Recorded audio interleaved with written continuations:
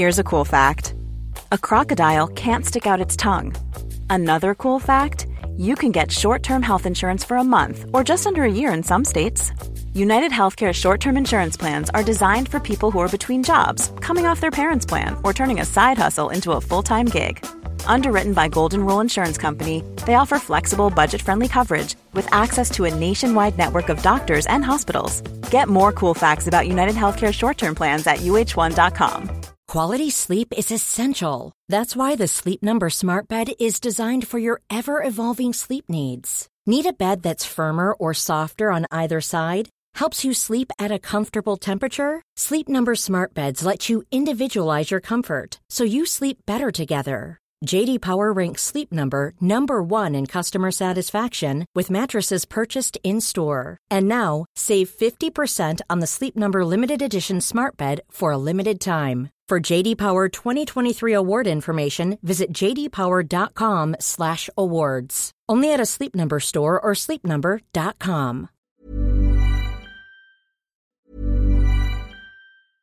How would you like to look 5 years younger? In a clinical study, people that had volume added with Juvederm Voluma XC in the cheeks perceived themselves as looking 5 years younger at 6 months after treatment. Look younger, feel like you. Add volume for lift and contour in the cheeks with Juvederm Voluma XC. Reverse signs of aging by adding volume to smooth laugh lines with Juvederm Volure XC. For important safety information and to find a licensed specialist, visit Juvederm.com. That's JUVEDERM.com. Not for people with severe allergic reactions, allergies to lidocaine, or the proteins used in Juvederm. Common side effects include injection site redness, swelling, pain, tenderness, firmness, lumps, bumps, bruising, discoloration, or itching. There's a risk of unintentional injection into a blood vessel, which can cause vision abnormalities, blindness, stroke, temporary scabs, or scarring. Talk to a licensed specialist to find out if it's right for you.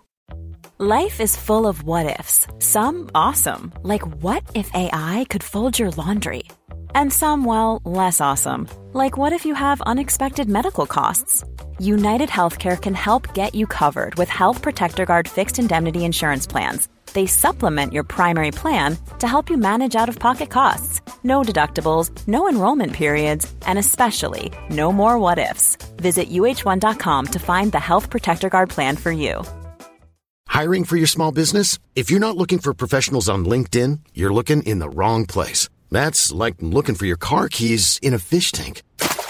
LinkedIn helps you hire professionals you can't find anywhere else, even those who aren't actively searching for a new job but might be open to the perfect role. In a given month, over 70% of LinkedIn users don't even visit other leading job sites. So start looking in the right place. With LinkedIn, you can hire professionals like a professional. Post your free job on linkedin.com/people today. Hi there, my name is Zach Twomley, and you're about to listen to the latest episode of the Versailles Anniversary Project. This, of course, is a listener-supported podcast. I am very, very busy at the moment, but I'm able to justify it because you guys are so great at supporting me. Currently, I have 2 jobs, this podcast and also lecturing in a university, both of which jobs I really enjoy.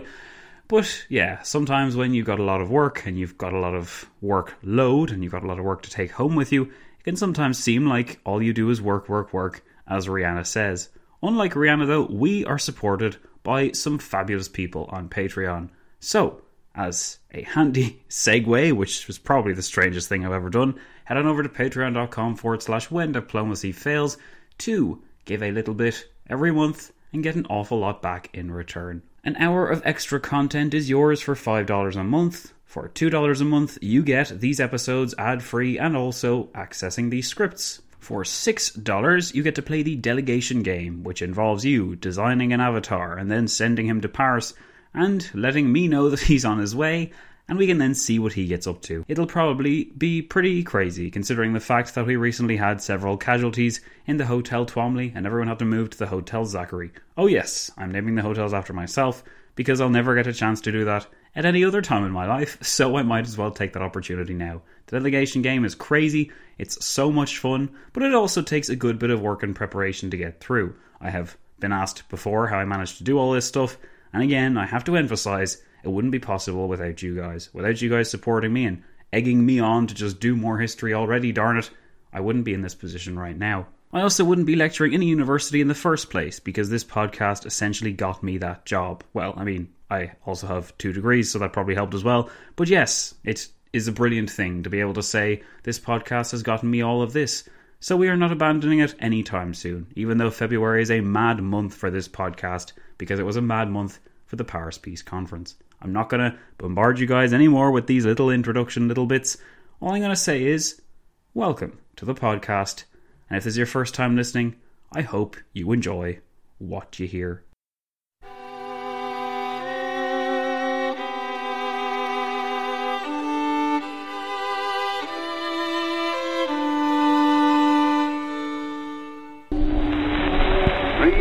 Miles from home, an American army is fighting for you. To the end that the high ideals for which America stands may endure upon the earth.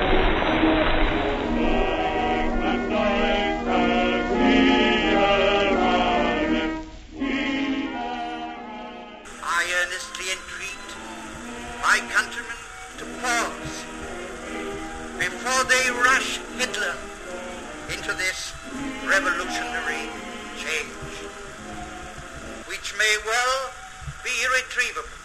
I know that it is hard for Americans to realize the magnitude of the war in which we are involved. France and Italy, between them, have made waste people the Treaty of Versailles, and the whole field of international relationships is in perilous confusion. The affairs of the world can be set straight only by the firmest and most determined exhibition of the will to lead and make the right prevail. We're here because we're here, because we're here, because we're here.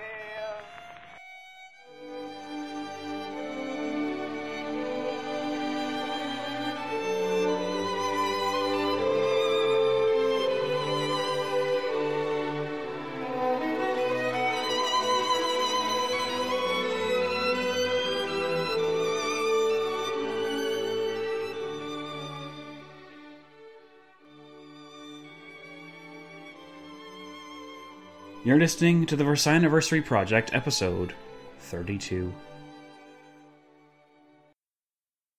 Today is the 6th of February 2019, and on this day in history, 100 years ago, occurred the following events. The famous historian A.J.P. Taylor, writing in his 1966 tome, From Napoleon to Lenin, Historical Essays, posed a question which, in the early spring of 1919, was of profound importance. The question was, who rules in Berlin? A.J.P. Taylor wrote, "Who rules in Berlin? The question once dominated German history. Now it torments all the world. In our impatience and anxiety, we are led to hope that one day the German people may rule in Berlin. That outcome is, in the long run, unavoidable. It will be tolerable only if there also rules in Berlin awareness of a community of nations. It is for the Germans to seek unity on a democratic and pacific basis. The great powers must ensure that the Germans do not promote unity by a program of foreign aggression. At the present time, both the Germans and the great powers are failing in their task, and the question, who rules in Berlin, has lost none of its menacing character." Of course, the correct answer to the question of who rules in Berlin in the first week of February 1919 was nobody. The political apparatus of the new German Republic had been moved, after all, to the city of Weimar. It was in Weimar and not Berlin that Friedrich Ebert's new Germany would be constituted, elected and formulated.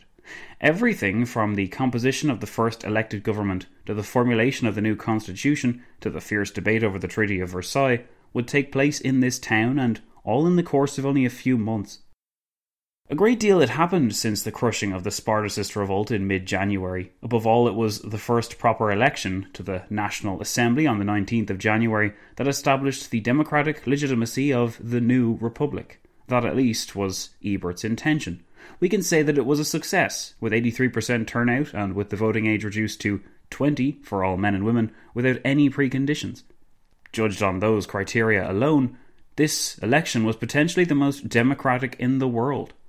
The assembly which was elected would have two major tasks. First, to form some kind of government, and second, to approve the new constitution. Encouraging though the turnout was, this National Assembly was unmistakably a transitional tool, because it was designed first and foremost to sort out the constitution.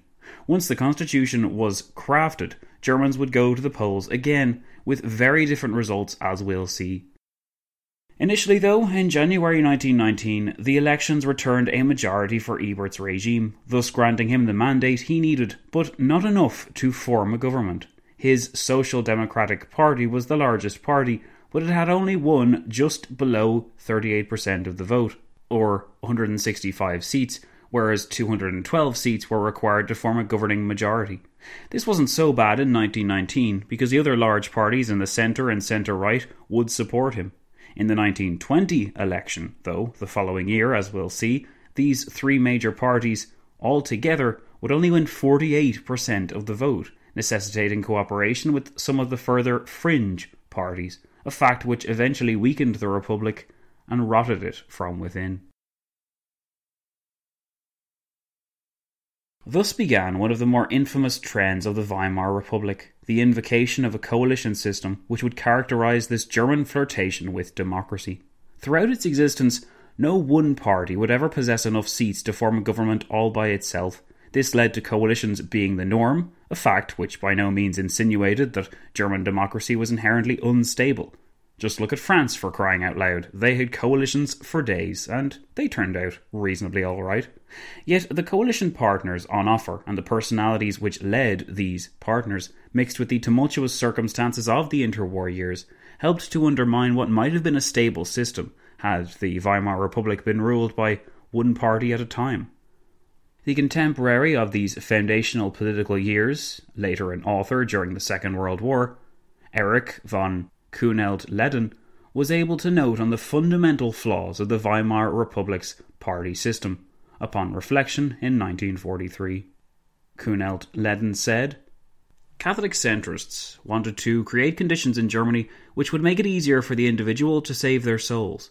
Socialists denied the existence of souls and divided people into classes. The German nationalists were interested in language and culture, while the National Socialists put the stress on race.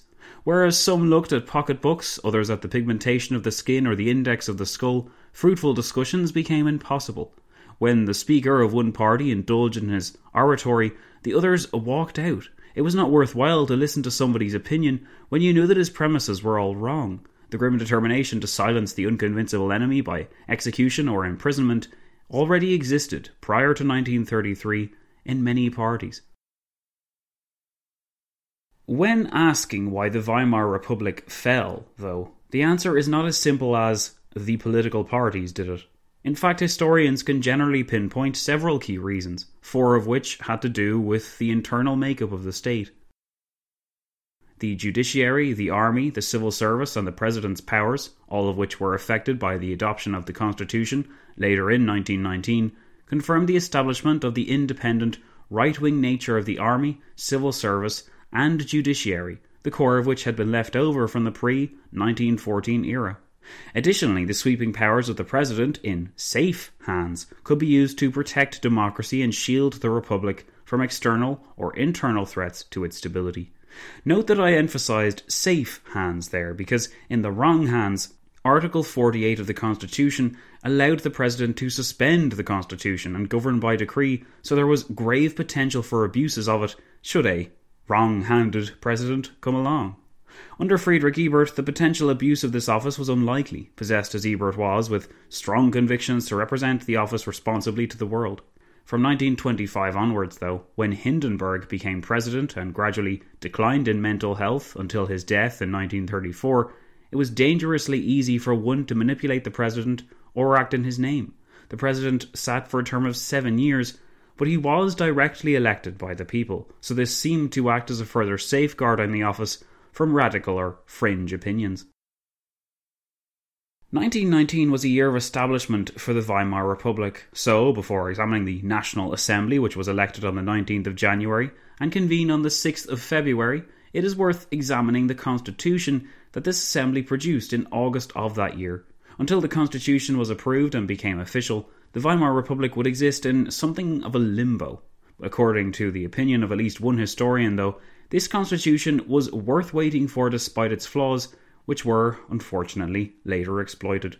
There was much for Germans to be positive about when they examined its democratic credentials and liberal potential, as the historian Stephen J. Lee opined in his History of the Weimar Republic, saying, "The theoretical framework of the Weimar Constitution was impeccably democratic. The document aimed to combine the principles of the first 10 amendments of the Constitution of the United States, the French Declaration of the Rights of Man, and 20th century refinements. Hence, by Article 1, political authority emanates from the people. The electoral system was as advanced as anywhere in Europe, based on universal, equal, direct and secret suffrage by men and women over 20 years of age according to the principle of proportional representation. It was heavily influenced by Belgian and Dutch methods, which related the number of votes cast to the size of party representation in Parliament. In Germany, this meant one Reichstag seat for every 60,000 votes cast in the country at large. The result was that the smaller groups could be included alongside the major parties, allowing for the representation of all interests, whether class, religious, local or sectional. The electorate also had plebiscitary powers, electing every 7 years the president who, as befitted a republican constitution, replaced the former Kaiser as head of state. We don't need to spend much time analysing the Weimar Republic's party system, since it can get confusing, but it does help to make a few points about it before we go any further. The elections, which were held on the 19th of January 1919, were actually repeated again a year and a half later, in June 1920. The reason for this was because circumstances had changed in that 18-month period, and because the main task of the National Assembly, that of creating the Constitution, had been achieved. More seats had also been added to the Reichstag, 459 instead of 424 in 1919. And of course, the Treaty of Versailles had been passed, shaping the presentation and ideology of the majority of the parties then in existence. The shifting moods of the German people are also palpable when considering the 1920 election results. The Social Democratic Party lost a third of its seats from 1919, and several other parties rose up in the vacuum. A tale of the tape reveals how, in fewer than 2 years, the problems posed by German political representation and unorthodoxy were making themselves strongly felt. The Social Democratic Party remained the largest party in the Reichstag, but now it had fallen even shorter than before, in 1919, of a majority needed to rule by itself. The second largest party was the old far-left portion of the Social Democratic Party, the Independent Social Democratic Party. But the third largest was the far-right German National People's Party, which won 15% of the vote. In time, this German National People's Party would provide invaluable coalition partners for another far-right party, the National Socialist German Workers' Party, the NSDAP, aka the Nazi Party. What were the Nazi Party doing by this point? Well, by June 1920, with Hitler in charge of its propaganda and its bizarre ideology established, which involved criticism of the Treaty of Versailles and anti-Semitism above all, the 31-year-old Adolf Hitler had at least learned of his inability to speak to a crowd and fire them up. For the longest time, this was all the party had to distinguish itself from the interminable list of other similarly minded parties which could be found across the political spectrum of early 1920s Germany. The party, which would later change the course of world history, had fewer than 2,000 members by the time of the June 1920 elections. Such a small amount, in fact, that the NSDAP didn't even contest these elections. The 1920 elections in the Weimar Republic provided an eerily prophetic anticipation of the final judgment on that state. That there were just too many parties sharing too much of the vote, and no party was strong enough to rule alone. One of these parties sharing in the votes was the German People's Party, not to be confused with the German National People's Party, and it won 13% of the vote, yet within a few years its leading light, Gustav Stresemann, would serve as Chancellor and lead the Weimar Republic for much of the roaring and then turbulent 1920s. So the 18-month period from the election of the National Assembly to the new elections in June 1920 can be considered a transition period, with the main goal being the proclamation of a constitution. Once that was done, the people and the statesmen would know where they stood, what powers each institution of the Republic had, and where the new systems were going to all fit. I should issue a reminder that while the pre-1914 German Empire did contain some forward-thinking, democratic elements, such as suffrage for all men over the age of 25, the act of establishing a completely democratic German Republic was a very new experience. In addition, there was much for the likes of Ebert and the opposition parties to be preoccupied with, such as the question of when Germans would be invited to negotiate on the terms of the final peace deal, how much Germany would have to pay, and when the blockade of Germany by the Royal Navy would be ended and food would be allowed back in the country. Those questions were more important to Friedrich Ebert and company in spring 1919 than what happened to the Weimar Republic later on down the line, and they're more important to us as well. But still, it is interesting to see how the public reacted to Ebert's policies and to that transformative period in German history when, in the space of 18 months, much of the foundations for the ill-fated Republic were laid down.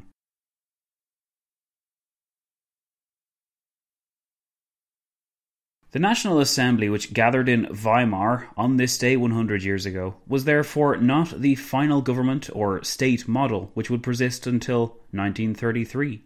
Instead, Germans had gone to the polls, and they had voiced their approval for Ebert's moderate left-of-centre Social Democratic Party, but this did not mean that Ebert's party was destined to rule over Germany. It's a bit confusing, but the long and short of it is that he had been given a mandate, but only a mandate to make the constitution, with his party technically having the greatest input, since it had been given the most seats in this assembly.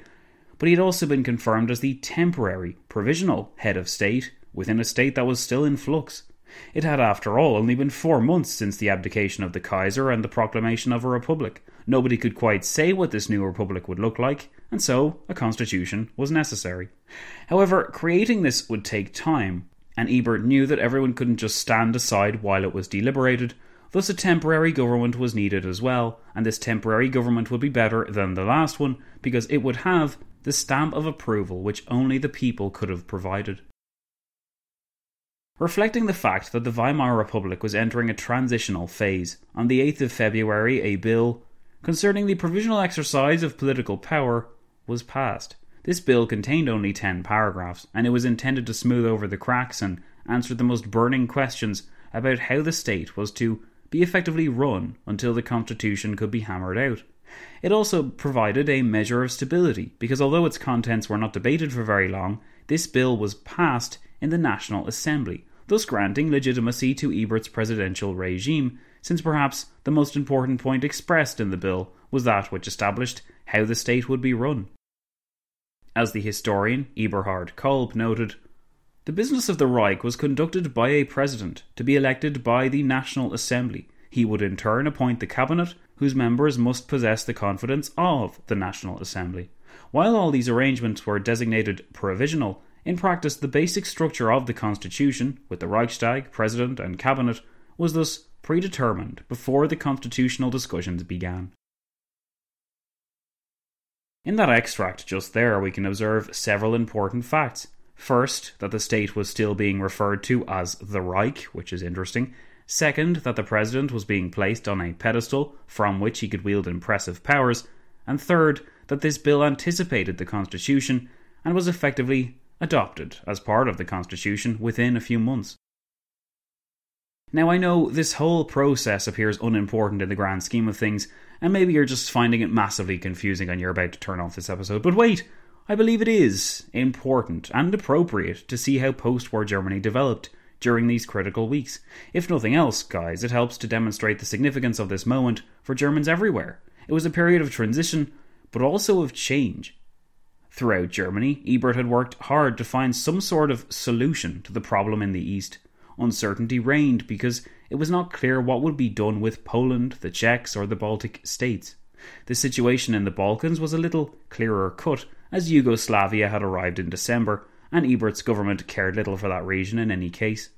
Yet the unclear state of affairs with respect to Poland must have kept him awake at night. According to the 14 points, Poland was to be given access to the sea, and according to the armistice terms, Germany was to evacuate all the territories she had been occupying following the Treaty of Brest-Litovsk. The Germans were far from ignorant about what the Poles were doing. From the 27th of December 1918, the so-called Great Polish Uprising began, lasting sporadically until the signing of the Treaty of Versailles. At its core, it resembled an attempt by Poles in all regions formerly under German occupation to throw off the German yoke, but it was seen most effectively in these successful campaigns for Posen, or Poznan, and Silesia.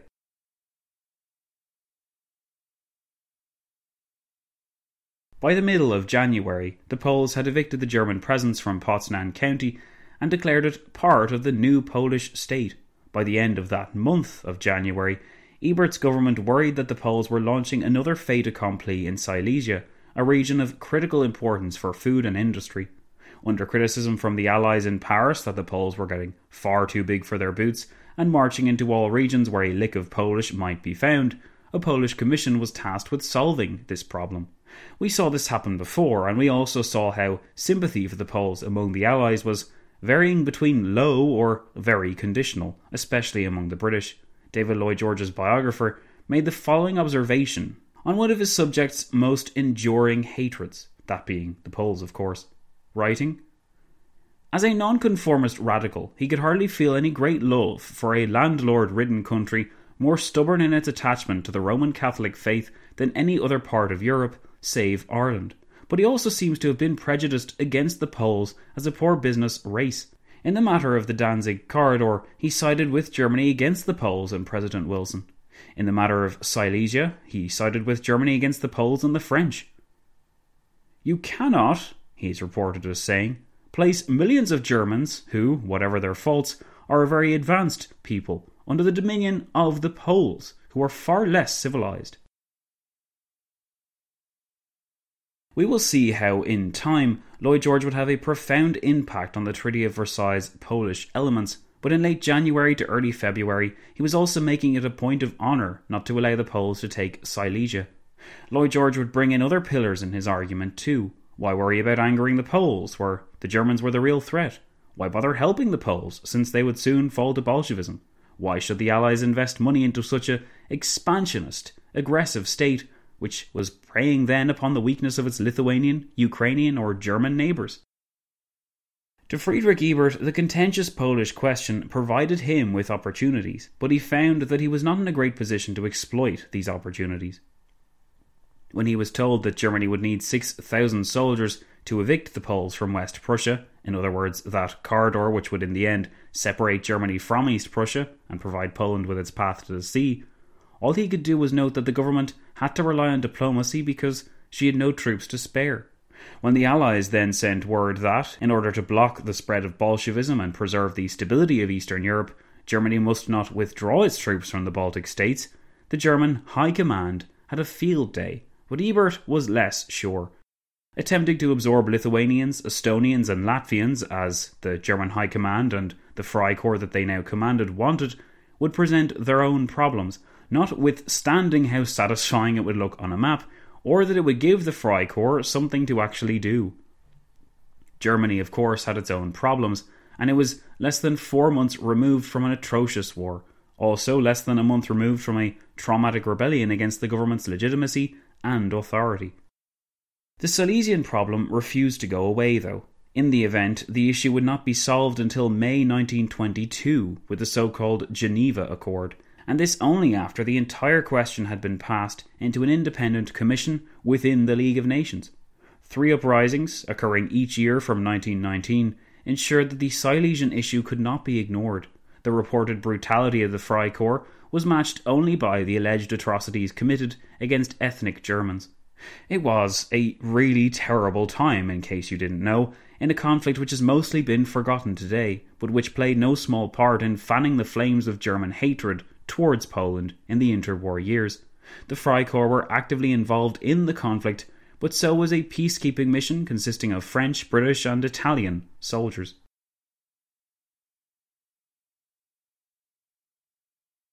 Accusations flew around that the French were relishing the sight of these insurrections, and the French commander actually prevented the British and Italians from supporting the Germans on a few occasions. The problem was that the region was so contested, with a virtually even split between German and Pole in several areas. The solution, which was eventually envisaged, consisted of a nearly completely even split of the region into two parts. To make up for the loss of coal to the German economy, the Poles agreed to provide 50,000 tons of coal at knockdown prices, but when this treaty expired in 1925, the issue degenerated into a tariff war, which only served to sour relations further. Hatred towards Poland was felt by a sizable majority of the German population, especially once the Poles were seen to gain so much at Germany's expense. Most Germans loathed the new Polish Republic and saw it as illegitimate from the beginning.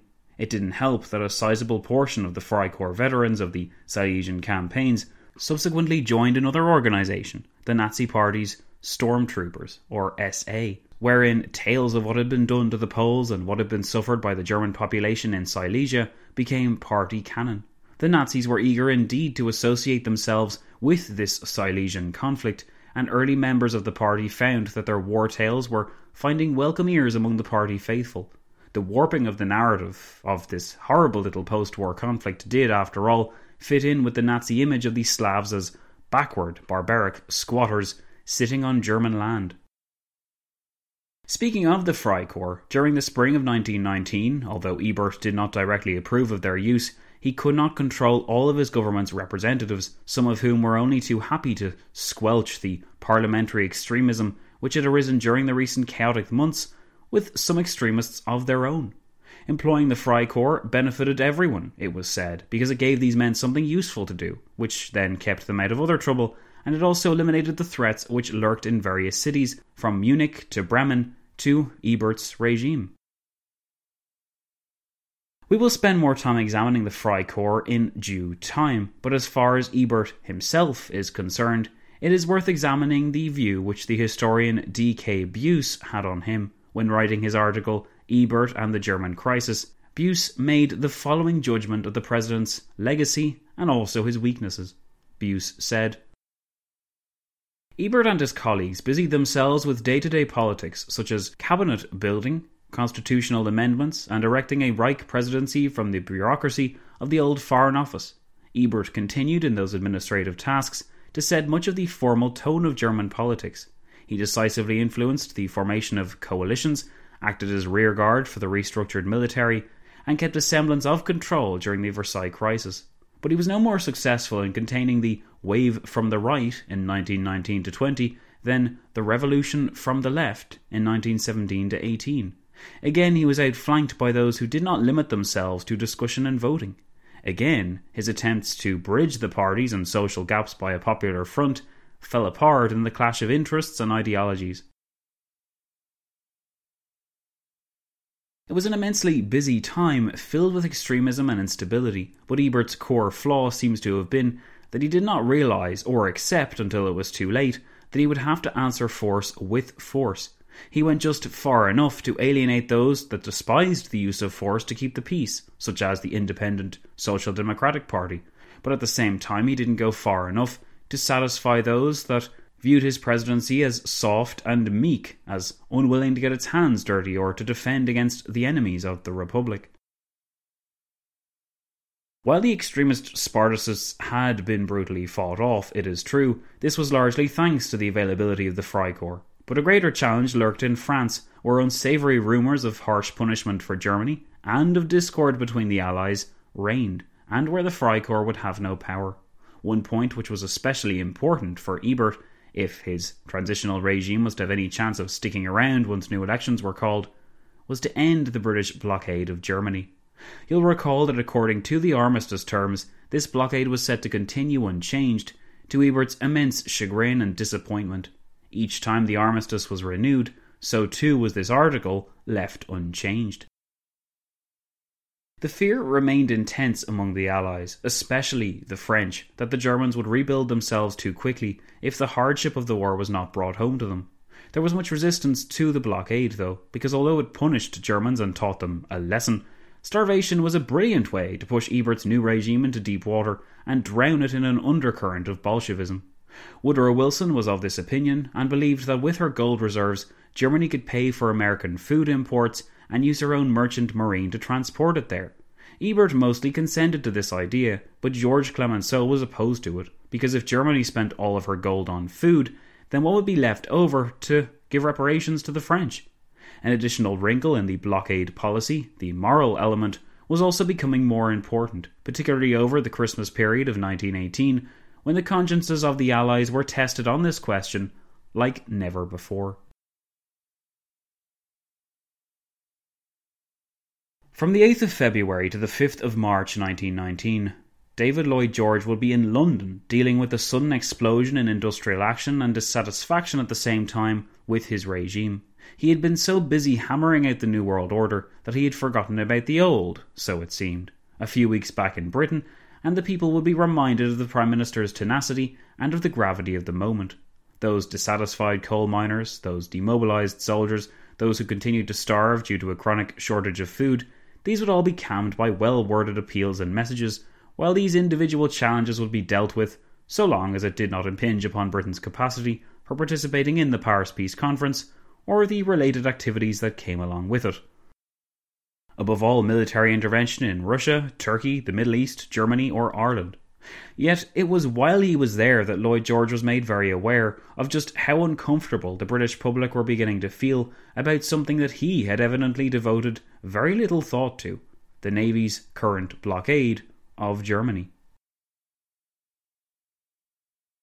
I feel it is impossible to overestimate the necessity for extreme care and the fullest possible understanding on our side of the economic situation in Germany, which, failing economic supplies, is literally desperate. Continuation of the blockade without explanation or promises for the future creates a fatalistic spirit of helpless fear in the minds of those who should be endeavouring to prepare for the reorganisation of economic life. This increasing possibility of irrevocable disaster is only slightly less damaging to us than to the Germans. What I just read there was the bleak but also alarming report from S8, the code name given to an undercover British intelligence operative in Berlin, who reported the above to Britain's Political Intelligence Department in early February 1919. After so many weeks of disbelief, it was reported that, in fact, the purported revolution in Germany had been genuine, and democracy had in fact taken root. The monarchy and the militarists had taken flight, to their immense discredit, and only republicans remained. But these were republicans who were starving, and liable to be overthrown by radicalism if all could not access food supplies on a regular, reliable basis soon. S8 was not the only figure who felt this way. Whereas the Spy had stressed the damage to Britain's strategic position, newspapers like the Manchester Guardian had been stressing since the previous December, that is December 1918, the damage to Britain's moral fibre and reputation abroad which the continued blockade of Germany represented.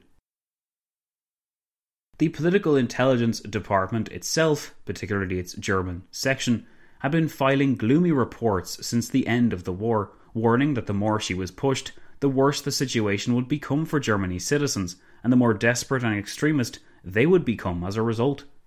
Britain had to stem this tide before it was too late. Indeed, it almost seemed too late during the Spartacist uprisings through the second week of January, prompting a response at last from members of the delegation then in Paris.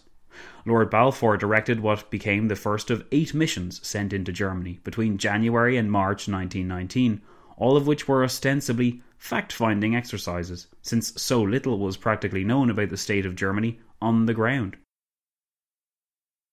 In his book examining British relations with the Weimar Republic during 1918-19, the historian Douglas Newton, who you may recognise from his excellent book Darkest Days, The Truth Behind Britain's Rush to War in 1914, outlined what these missions sent by Balfour broadly looked like, saying, "The officers generally took up residence in the best hotel in the city and ate well in the hotel restaurants. They were often escorted in their investigations into the condition of the people by German military officers, some of whom were Freikorps activists.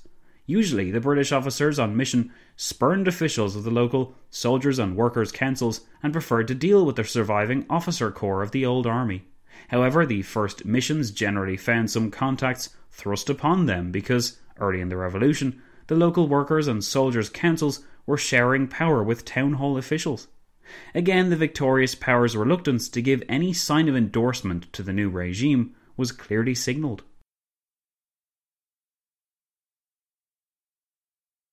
Over the course of 1919, Ebert's transitional government would gradually get rid of these workers' and soldiers' councils and replace them with the more democratically respectable local assemblies. These workers' and soldiers' councils had popped up in the immediate emergency which followed the essential collapse of Wilhelm II's regime. But when you are making a new regime, you need to replace the old, so that's what they were doing. The reluctance of the British to accept the situation as it was is palpable in the orders given by one of the commanding officers to the travelling mission in early January, which read, "Carefully study the whole question of the supply of food by the Allies to Germany and report on the extent to which the food shortage is a real menace to the country and whether assistance, if sent, can be made proper use of and will reach those who are most in need of it. You will understand that it is no part of the Allied plan to feed the poorer classes so as to release more food for the wealthy classes." It was almost as though the British didn't believe that by limiting the amount of food going into a country, the people on the ground would starve. Germany was also caught between a developing, mostly hostile Eastern Europe and a recalcitrant France, so there was little hope of, for instance, getting food imported from other areas.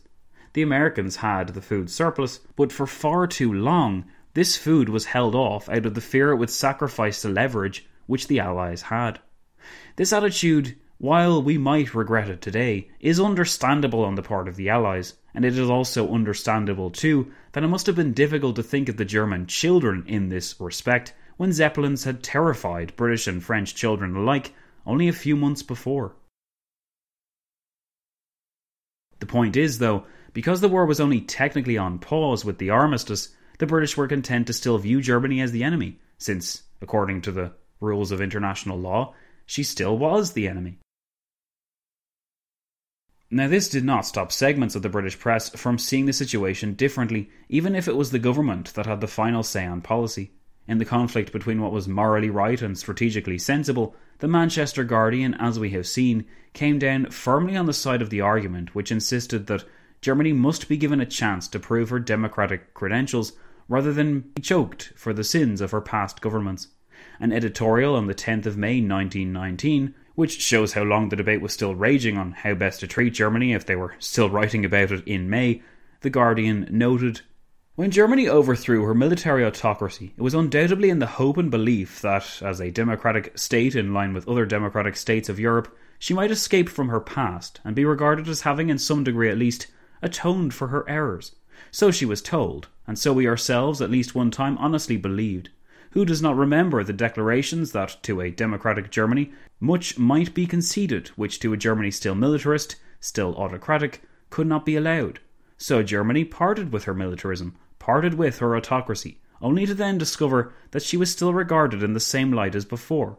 Such discoveries breed disillusionment and are apt to be followed by reaction. If the worst has happened to her in her democratic state, might she not perhaps have fared as well or better had she not thrown her traditions and her emperor overboard?" As far as Douglas Newton was concerned, British policy towards the Weimar Republic was overwhelmingly hostile, especially during the time it mattered most, from late 1918 to early 1919. After the signing of the Treaty of Versailles, only then did things begin to pick up, but the scars left behind took a great deal of time to heal. British suspicion at German intentions, a dislike of her socialist past and present, and a distrust of her fling with democracy read like unfortunate but also understandable errors, but we should not forget that these errors cost countless lives. It would be too late for far too many German citizens and children once the blockade was finally lifted on the 12th of July 1919, that is, over 2 weeks after the signing of the Treaty of Versailles. By then, according to a study done in 1940, some 424,000 citizens had died as a direct result of the action. But the blockade's impact should not be measured in deaths alone. According to one 2015 article from the Economic History Review, previously hidden records were found, and these records contained as their core data the measurements of 60,000 school children, between 1914 to 24. These recently discovered files concluded that malnutrition and stunted growth were rampant among at least this sample set of the war generation. We can only imagine what the results would have been if all German children had been surveyed. Now, I don't want you to take this as Brit bashing, of course, or as me saying, oh, those dastardly Brits should have known better. I want you to know about this because it was a part of Germany's war experience, and because it reminds us that there was more to the First World War than different fronts, revolutionary technology, or, well, straight-up revolutions. For others, there was simply starvation and heartbreak, and even while we don't normally dwell on these issues in this podcast, I would be irresponsible not to mention that Friedrich Ebert was right to be concerned about the impact of the blockade, that he didn't want to use the food to feed only the wealthy, and that those segments of the British population had every right to feel bad about it and to urge their government to act. Unfortunately, though, the British blockade and its casualties serve as merely one more strike against the Paris Peace Conference, since, as we will see in later episodes, the Allies knew next to nothing about the country which they were planning to punish, largely because they had found it difficult to achieve much of anything by the time, on this day 100 years ago, Germans launched their brave but ultimately failed bid for democracy.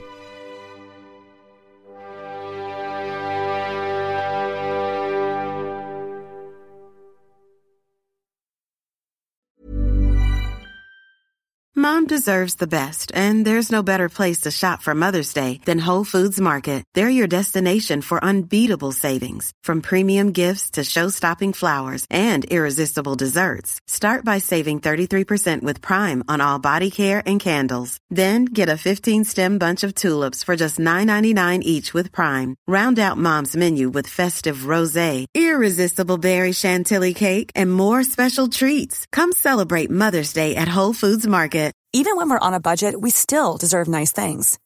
Quince is a place to scoop up stunning high-end goods for 50 to 80% less than similar brands. They have buttery soft cashmere sweaters starting at $50, luxurious Italian leather bags, and so much more. Plus, Quince only works with factories that use safe, ethical, and responsible manufacturing.